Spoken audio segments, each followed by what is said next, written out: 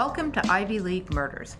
My name is Sarah Alcorn. I'm a Harvard graduate and a private investigator. And my name is Laura Rodriguez McDonald. I'm a University of Miami graduate, longtime crime aficionado, and part of a fourth-generation NYPD family. Laura and I don't always agree on everything. With her NYPD roots and my criminal defense background, sometimes we find ourselves on opposite sides of the jury. We do share a mutual passion for crime solving, and we both grew up in Cambridge, steps away from Harvard University. On Ivy League Murders, we discuss cases where the best of the best make the worst decisions. We look at people who seemingly have it all and throw it all away. Hey Laura, if our listeners want to support our podcast, what can they do? You can go to our website at clovercrestmedia.com, where we have merchandise, a donate button, and all of the books we talk about. We also can be found at buymeacoffee.com, and we would love any input or suggestions from our listeners, and we can be reached by email at ivyleaguemurders@gmail.com. And very importantly, if you enjoy the podcast, please hit the subscribe button and give us a 5-star review. We really appreciate all the support we've gotten so far. Welcome to Ivy League Murders. It is our total pleasure this week to introduce Steve Radlauer and Ellis Weiner, who are the authors of Monsters of the Ivy League. Introduce yourselves, please. What was the brainchild behind this book? And I know you don't want us to get political. Too late. So thank you. You've been great. One of the brainchilds behind this book, one of the things that motivated us to start thinking about this was the emergence of Donald Trump, Ivy League graduate, and blank, blank, blank, blank, blank. I'm not going to say anything else in these hallowed precincts. But the notion being that clearly someone with a degree from one of the nation's leading universities can not really be a leading citizen at the same time, and can evidence signs of all kinds of depravity despite the credential. So that was kind of, Ellis, you may have a different idea of how we started, but I think for me, that was the jumping off. Well, that's the ideological basis. But the phenomenological origin was Steve and I have been taking part in a group chat on email with a bunch of other writers literally since 1997. And everyone's a writer, everyone's amusing. And at one point, a few years ago, Steve wrote in one of his emails the phrase, Monsters of the Ivy League. And I said to him in private, that's a book. And he agreed. And we took it from there. We wrote it up. We got my literary agent to represent it. We approached an editor, Little Brown, that my wife and I had worked with on 4 different books, and he liked it. And the rest is, you know what? Well, I got to say, I really thoroughly enjoyed this and giggled throughout. This is very comedic. So basically, I want to give our listeners who haven't read the book a little bit of like amuse-bouche, as I say, which is so pretentious and Ivy League of me, but I'm going to say that because I can. And it's an Ivy League. So what this is how many subjects do you guys cover in the book? I'm sorry, I should have it on my... We have, I think, exactly 80 major profiles. And at the back of the book there, I think another 40 or so that we just give a one-liner to. This is so hilarious. I love what you guys have done. And basically, we're very jealous of your title, by the way, Monsters of the Ivy League. Can we also say that you call it a gallery of elite assholes, which is really kind of... Well, it's too late to unsay that. Not only that, but credit where it's due. We're going to hold the book up. A gallery of elite assholes. But credit where it's due. That was not our line. Little Brown came up with that. I'm just going to say this is a perfect gift for every Ivy Leaguer, to give to That's what we thought, too. Because the schools are all represented here. And maybe we could and we had a lot of crossover here with some of our elite assholes and some of yours. There were some shockers in here for me and for Sarah. So who is going to be our first honorary monster of the Ivy League? It's hard to know where to start. Maybe before we start in on our elite assholes, I could ask you some questions that I'm just curious to myself. And my first one would be something we kind of discussed off camera, but I'm from Cambridge and I grew up in the Harvard bubble. My mother worked at Harvard. So why are so many of the monsters and the murderers and the assholes from Harvard? We have found in our experience, I do a lot of the research on cases, and if I find a case from Dartmouth or Brown, it's like the hugest victory for me. Yeah. Right. They're just not there. She didn't even go to Harvard. You didn't have to say that. I'm proud. Now you tell me. I always say my school is more of a DEA school. I went to University of Miami, so we're not really. That's where we're repping. We're repping. What did you say that somebody majored in? Who was it? Yeah, we graduate Ben de Soleil. Right. Yeah, so that's... For our younger generations, that's a gelée sunscreen, or quote unquote, that we used to use very high back in the day. Right. I think it was meant to concentrate the strength of the sun. Exactly.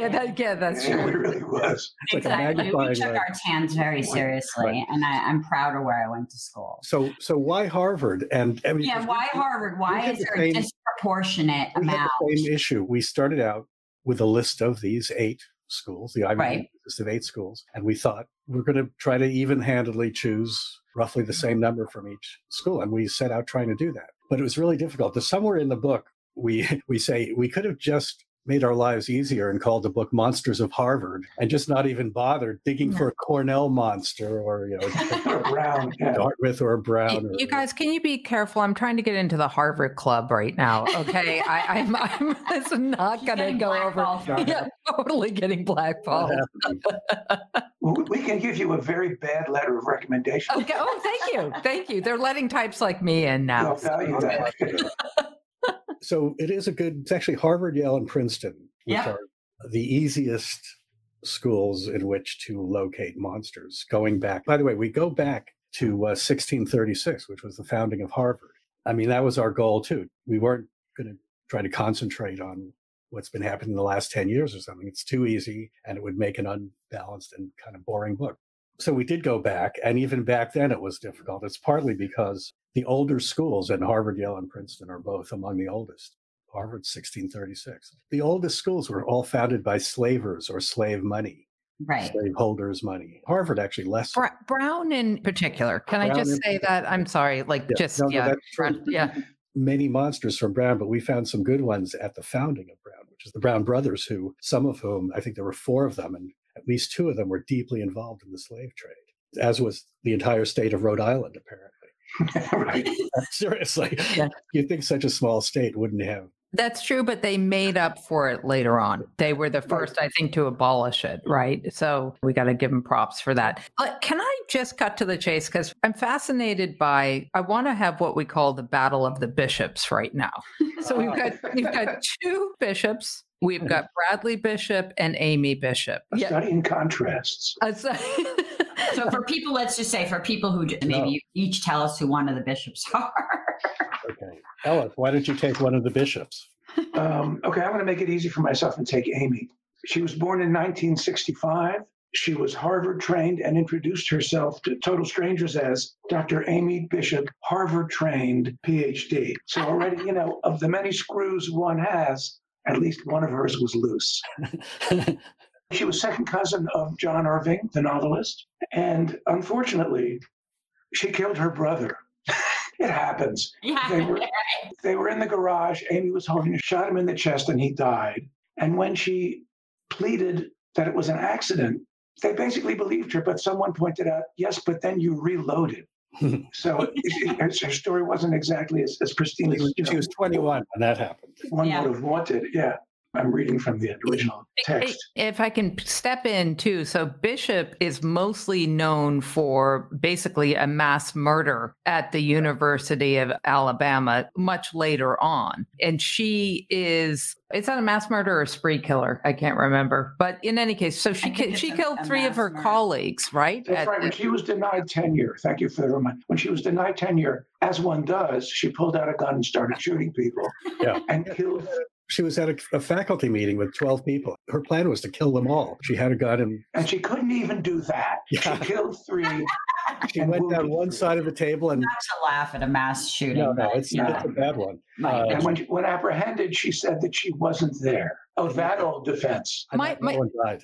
One of my favorite details, and we have covered this case, and maybe Laura can tell us about the International House of Pancakes incident with Amy Bishop. I want to tell you, though, that maybe for people who aren't from Cambridge, that it's not entirely uncommon. It's actually a joke. How do you know that someone went to Harvard? It's like, because they tell you. After you meet them. It's not entirely uncommon for somebody before you know their name, right, to tell you that they're Harvard educated. She did smack a woman at the International House of Pancakes while telling her that she was Dr. Amy Bishop, Harvard trained, for taking a child's booster seat from her. Yeah, so one does. It wasn't even that. There were a limited number of booster seats, right, and the other woman got there first and got it. She thought she could preempt that by citing her credentials. But she was more entitled to it. Right. But I think her phrase was, "Don't you know I'm a fucking PhD from Harvard?" To which, one can only say no, but if you hum a few bars, I can pay. And I think she called the woman a "see you next Tuesday" too. She was arrested for that. In for a penny, in for a pound with it. Okay, on to the next bishop. Yeah, because I think he tops her. Oh, Steve, take it away. William Bradford Bishop, Brad, as we know. Junior, yes. So he graduated from Yale in 1959 and went into government service. He also spoke 5 languages. He was a language guy. He graduated from Yale. He went to Middlebury. He went other places for master's degrees in various languages, and essentially was hired as a spy. He was working for the government. Came back to Washington and was expecting a promotion. This is the entitlement thing again. Yeah. He was expecting a promotion. By that time, he was married. He had 3 children, and her mother was living with him also, or was it his mother? Yeah, his mother was living with him. So big household, right? He didn't get his promotion and then bludgeoned them all to death because of that, just to skip through the details, and then drove something like 600 miles to the south, dug a hole in a swamp, tossed them in, and lit the whole thing on fire. Yes. And then disappeared. And is still missing. And is still missing, or we don't know. We don't know. 50 years. Yeah.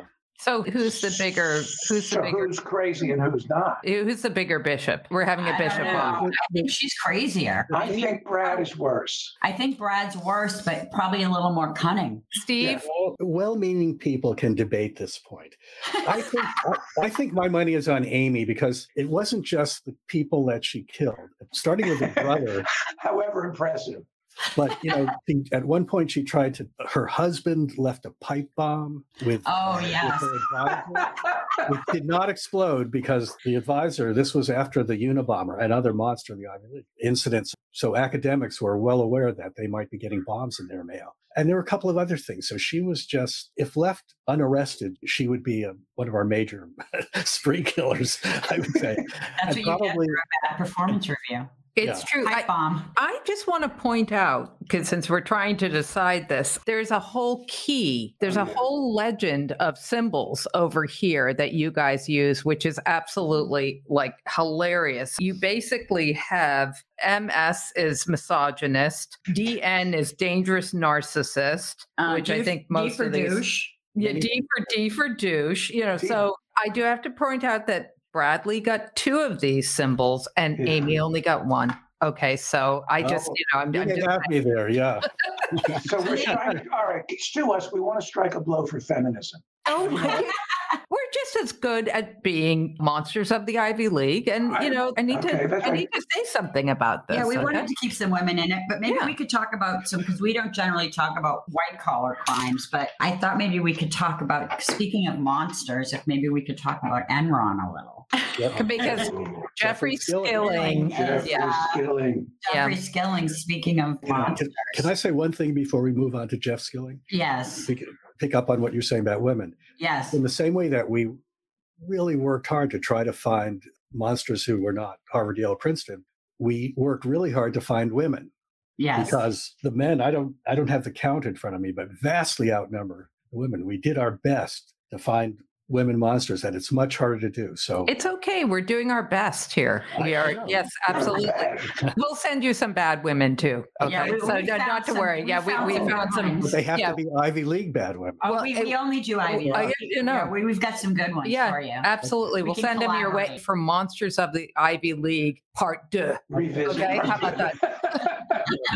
It will amuse our bouches. Yeah, 1, 2, 3, 4, 5, 6. Jeff Skilling has 6 symbols. So let's do it. Yeah, bring Oh, it. yes. Yeah. He's a good one. He's a monster. Oh, please tell us about Jeffrey Tell Skilling. us all the dirt. Yeah. Yeah, well, he was Harvard. Of course. Harvard MBA, yeah. Aren't they all? Harvard MBA.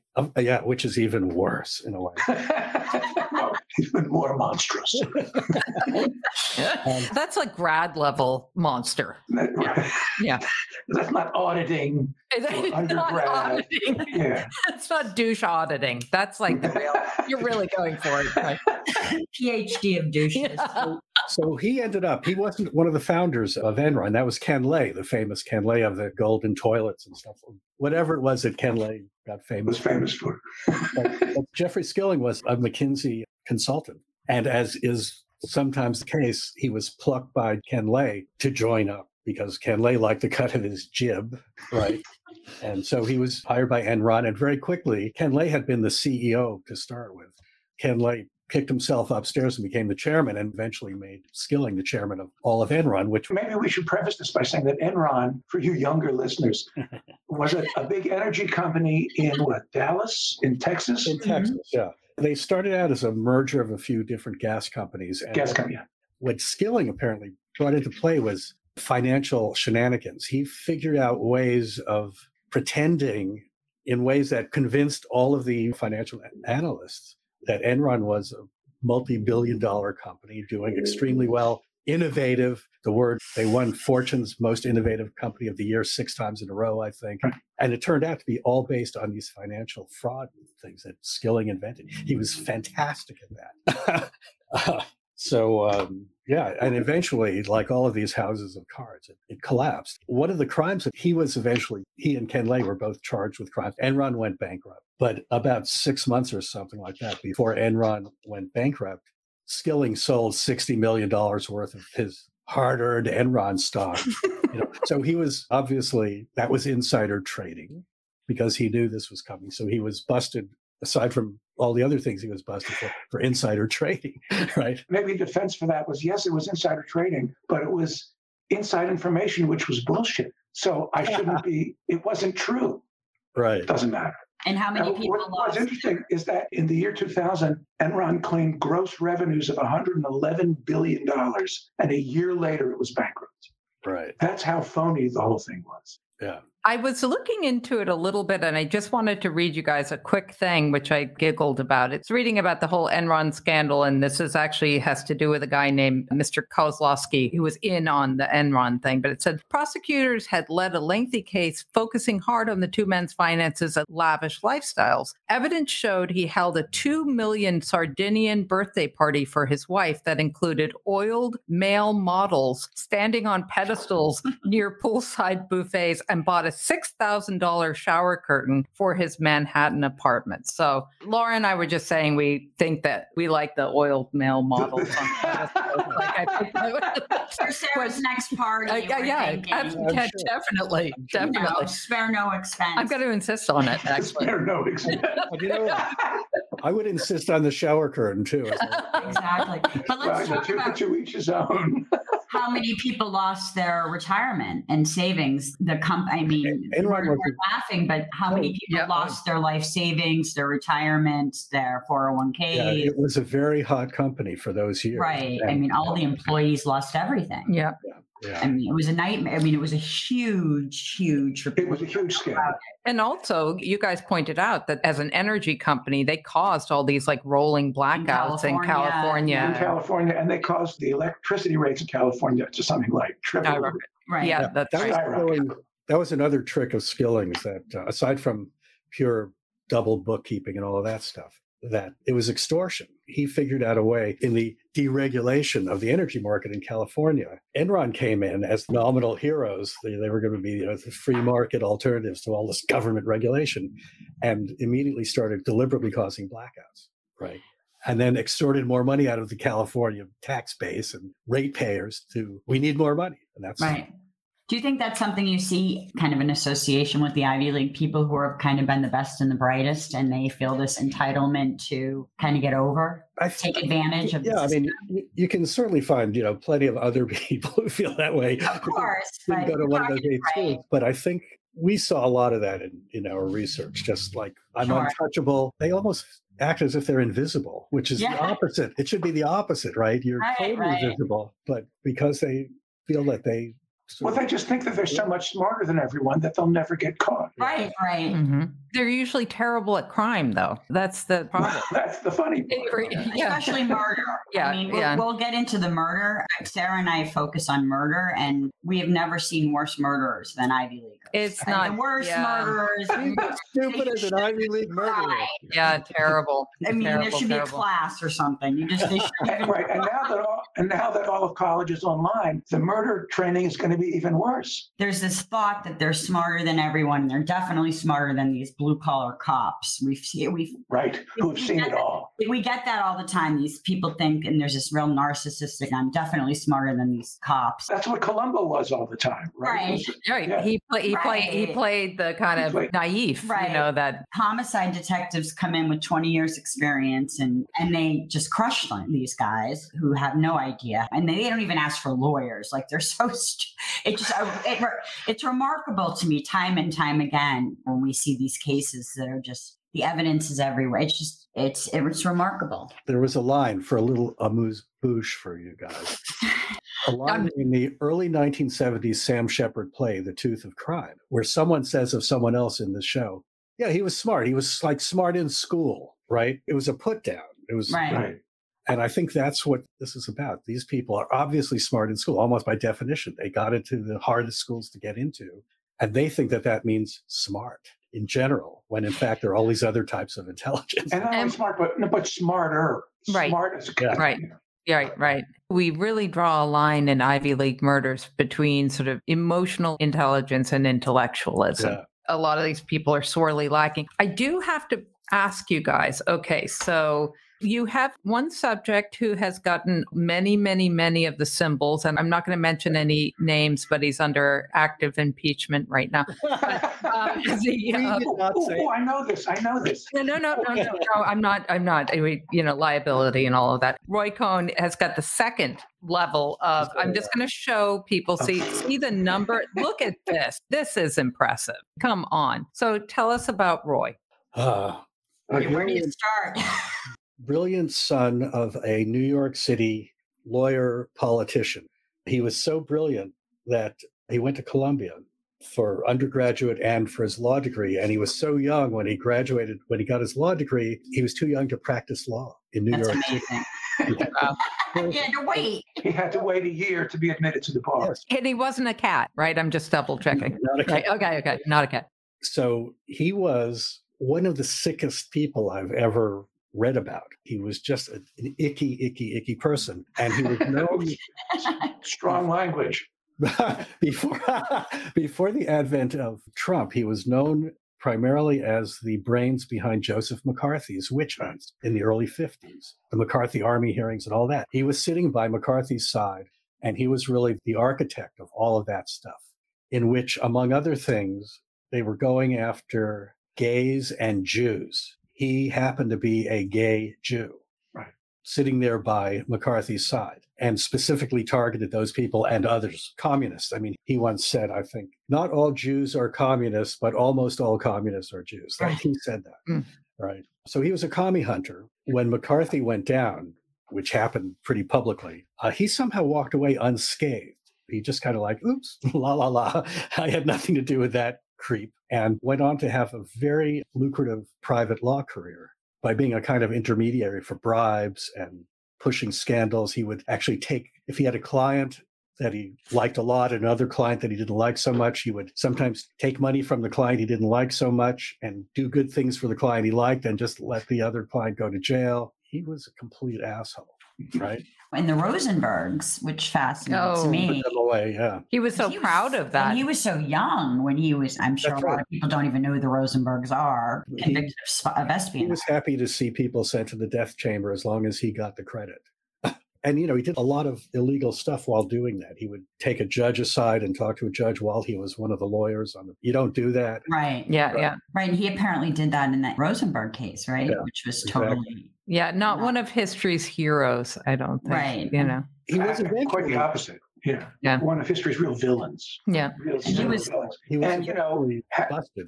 And had a secret gay sex life. Right. Died of AIDS and went to his grave denying that he was gay. I mean, this is a sick person. Yeah. He's a character in Angels in America. And he had open contempt for ethics, for laws. Yeah. And he taught his mentee exactly that the person who shall not be named until we name him, that laws and rules and ethics are for losers and are something that smart guys know how to get around. Right. Period. This mentee was not a lawyer. He was the son of a real estate developer, just so you know. Okay, so who's our next monster? We should talk about Ludwig. Oh. Well, I love talking about the everybody's favorite. I love talking about the Hamptons, and I love talking about monsters in the Hamptons since I have experienced a few. It's hard to talk about this one. Wait, do you guys have a subcategory of douchebags and Porsches in the Hamptons? Is that a I didn't see that. We missed that subject. Oh, you did? Okay. Because that could be a chapter. This one, when we get to the point in talking about Sean Ludwig, I would like to, or Ellis can do a little poetry reading from the book. I think Steve should do it. He found it, and he's about Sean Ludwig. Oh, yes. Oh, definitely. So tell us about Sean Ludwig. Because this is pretty fascinating. So he was a Manhattan real estate guy who had a house in Bridgehampton. And he, one night, was out drinking, and he had a guy who was a little bit older than he was and a little more stable, had a family. He had something like 6 cocktails and was hitting on a woman banker who was sitting at the bar. Late at night, like whatever it was, 1 a.m, he ran out of luck with this woman he was hitting on. And he and this other real estate buddy of his who lived out there got in his Porsche convertible, and Sean Ludwig was going to drive the guy home, right, and pick up Sean Ludwig's own son, who was sleeping over at the house. I don't know why he was picking him up, but he was going to pick up his kid and bring him home. He was very drunk, and right in front of this guy's house, his friend's house, he crashed his car into a tree at high speed, and the friend was halfway thrown from the car, right?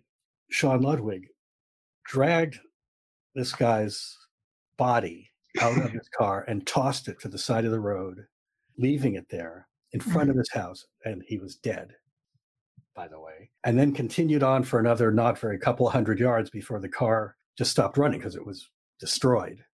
The cops came and he was arrested, and he was just a complete dick about the whole thing. He threw his friend's wallet into the woods. The cops found the wallet instantly, and they said, there was someone else with you, wasn't there? And he said, don't worry about him. At his hearing... He was driving, right? The other guy. Right? Yeah. No, he didn't say that. So he was rich, and he was, at his hearing, the dead guy's family came to the hearing, his wife and parents and some other people. Sean Ludwig sat at his table with a fat roll of United States currency, sort of counting money, while the lawyers were talking. It was for his bond, right? He was paying off his $1 million bond out of I don't know. Folding money. In cash. So I'll do the poetry reading now. So he was out on bond, and he went to Puerto Rico, nominally on vacation, but in fact, he was planning his escape. He made the mistake of asking a lot of questions of a couple of guys who sold boats, one of whom was an FBI agent who liked to hang out in this boatyard in Puerto Rico. She's another bright Ivy Leaguer. I know. So, okay, well, wait a second. You have no idea how bright he is. So then he was arrested again. I mean, they brought him in. They didn't want him to stay out because it looked like he was trying to escape. So he was lining up a deal to buy an ocean-going 50-foot sailboat to sail to Venezuela. Equally damning was the discovery of the vast Mad Magazine-esque collection of Google searches his powerful Ivy-caliber brain had generated, including, these are the Google searches, 5 countries with no extradition.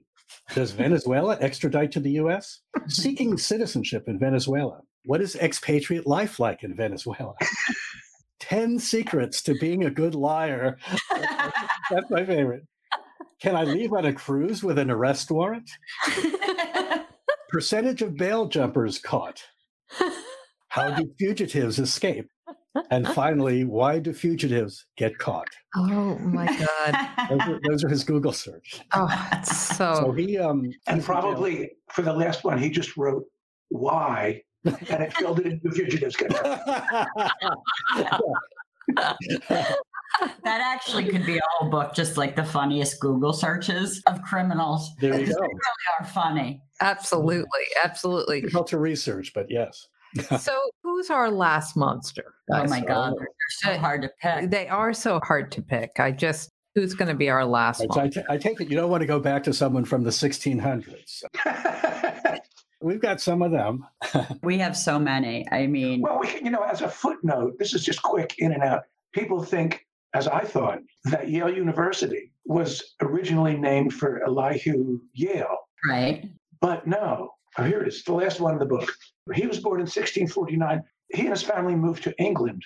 It was there that they made their fortune in the slave trade. And when the people were getting together a school in New Haven, Connecticut, they solicited rich people that they knew to contribute to the founding of the school. Actually, it's Cotton Mather. And one thing you'll note that people just aren't named Cotton as much as they used to be. Yeah, it's not a real popular one. Not anymore. And this must be why. And so Elihu Yale contributed like a mystery box in Words with Friends of just a box of stuff. I know, yes.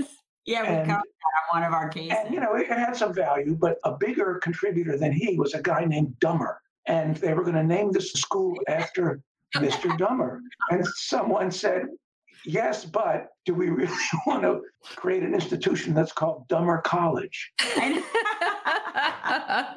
And so less dumb heads prevailed, and they named it after Yale. And that's why it's called Yale. Can I ask a question? Why aren't there any Kennedys on the list? Is that too provocative to ask you? No. It's just provocative enough. I didn't know if there was some reason here. Teddy Kennedy will no doubt be in the next edition. Okay. For Chappaquiddick. Okay, because I was wondering why there was no Chappaquiddick. Yeah. Sarah and I debate Chappaquiddick. We are going to cover it, but We don't debate Chappaquiddick. We discussed. I'm not going to defend him on Chappaquiddick. I am going to defend him for his subsequent senatorial career. That's all. Okay. I'm not defending. we're him. Bostonians. I'm not so- defending what he did. Total. No, it's fair.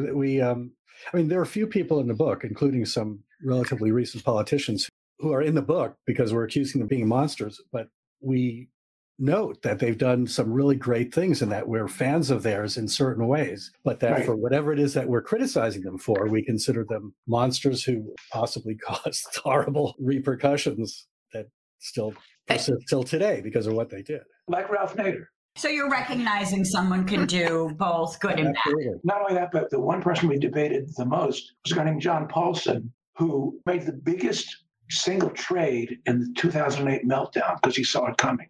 Yeah. He knew exactly what was happening. Yeah. And he made like $1 billion.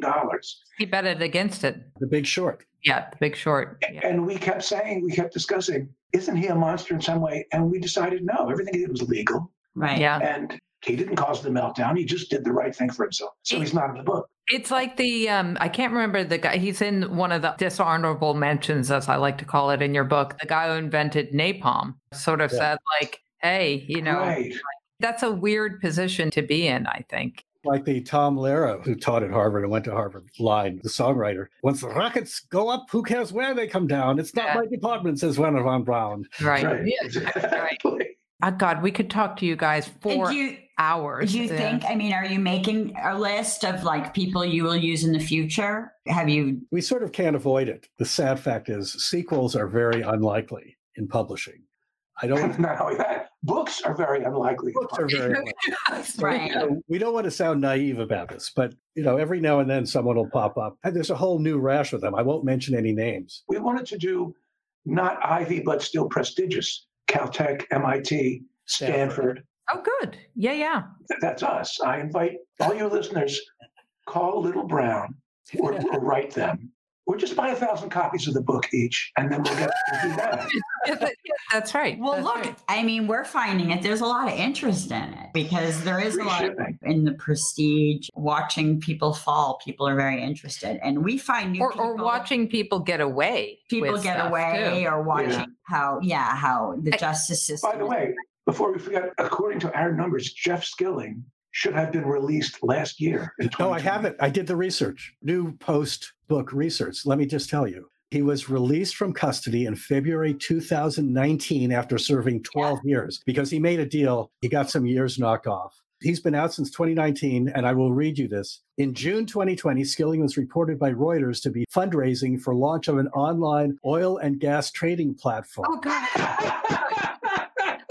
I read that this morning. I know. I was scared too. So he's back. He's back. I think that's a big deep dive. The scorpion reverts to type. I know. They always do. They always go back. Always do, yeah. Yeah, I think shower curtains are actually more expensive these days too. Inflation.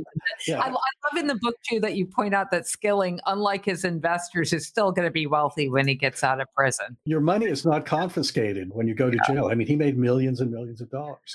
And one thing we like to point out is that regardless of your education or your wealth, you're not immune from greed, from jealousy, from mental illness. And I think so you can have an Ivy League degree or money or not, and people still suffer from these same human things. So I take this as a disclaimer. What you're really saying is, listeners, do not try this at home.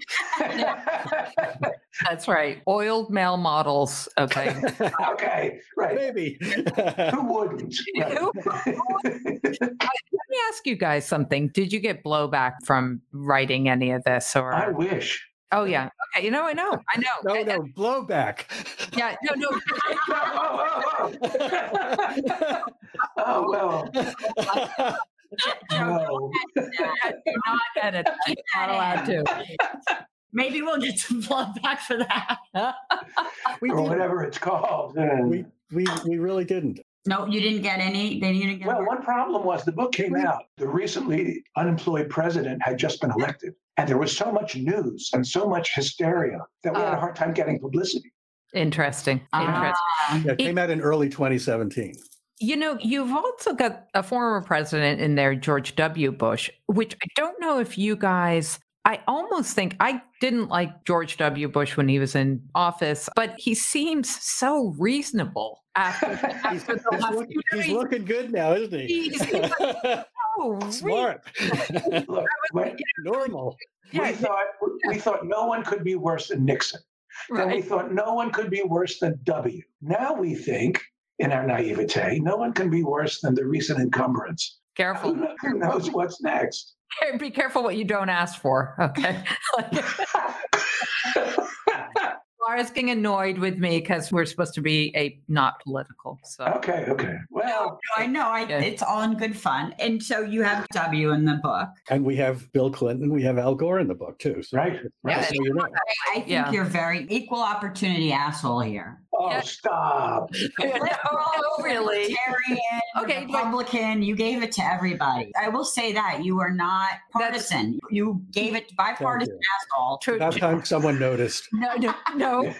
But I do have to point out that in your symbols, RWN stands for right-wing nutbag. Okay, I'm just pointing it out. Wait a minute. It should be fair. We were just being factual. Nutbag? Is that for the next one? Yeah, I would like to. Wait a minute. Is it bag or bar? Not bar. Not bar. That's better. Next time I want to put in for left wing, not bar. This has been so super fun. And I think you guys should go for number 2, Monsters of the Ivy League. Number 2. Return of the Monsters. Yeah. Yes. And by the time you publish it, I'm going to lose all my moral compass and become important enough so I can make it into Monsters of the Ivy League too. Please, come on. I said I don't want it to be. All right. I said I didn't want this to be political, but I just have to say that I didn't know Ted Cruz was against sex toys. Now you know. Now I know. I didn't know that he was against sex toys. Thank you for the image of fat Dracula using sex. Well, no, I'm not going to call anyone disparaging names, but I was not aware that the sex toys were like a. Well, this is an educational book. We did a huge amount of research. This is nonfiction. Okay. It's not like an issue in Massachusetts. Thank goodness. Yeah. Not every humor book has been this heavily researched. I have to say. We take research very seriously, Sarah. Oh, yes. Do you want a funny sex toy story? Yeah, who doesn't? I don't, but Steve does. I'm supposed to be the inappropriate one, not her. My friend was helping his girlfriend move. This is in LA, and he's got this big box of, I guess she was into what Ted Cruz would condemn sex toys. He's carrying this huge box across a big intersection in LA, and the bottom drops out. And all the things go all over the street. I think it's great. Woody Allen scene. Yeah, it really is. And as he's picking him up, saying, "Not mine, not mine." Yeah, I don't know what this is. And this is supposed to be the episode we put on for the first one with video. You're right. I want to talk to you guys for hours. We might have to have you back and talk about really. And All talk. right. Well, you got to do what you got to do. You're just too fabulous And too fun. too fun. Exactly. And there's so many more because you have There's 9. so many more. Next time we'll do some old ones from the 1700s, Yeah. 60s. I know, and I would love to. Yeah, Just we to spice know it a up. lot. We actually know a lot of the old ones. It would be great to do that because we've done. And really, as a feminist, you need to have more women in here. Well, we- Okay. We're going to have to That's start. why we're looking to you. You guys for the are next edition. you guys are not representing. Okay, I'm just Well, no, it's not us. a lot of It's women. not It's us. the women who aren't It's the represented. women who are just big sissies and can't be monsters. We've got some real monsters we can give you exactly. just to throw your way. We'll take it. Okay. We're not proud. Yeah. So what's next for you guys creatively? What are you working on? We've retired. By which he means we gave up. We Ellis, you're an Ivy Leaguer, right? Penn, yes. I'm still ashamed of certain graduates. Okay. Yeah, I was there in Yeah. 72. We have an idea for another book, which we sort of talk about once a week, which is still a good idea, based on a rundown like this of cults and crazy things that people believe. Ooh. Inspired by Q, but not just. That's all we've taken it so far. Terry, our editor, Terry Adams, if you're out there listening, hint, hint. I might as well promote my new thing. I started a humor magazine called the Sherman Oaks Review of Books about 4 years ago. And now I'm going to do a blog. I don't know if you guys cook.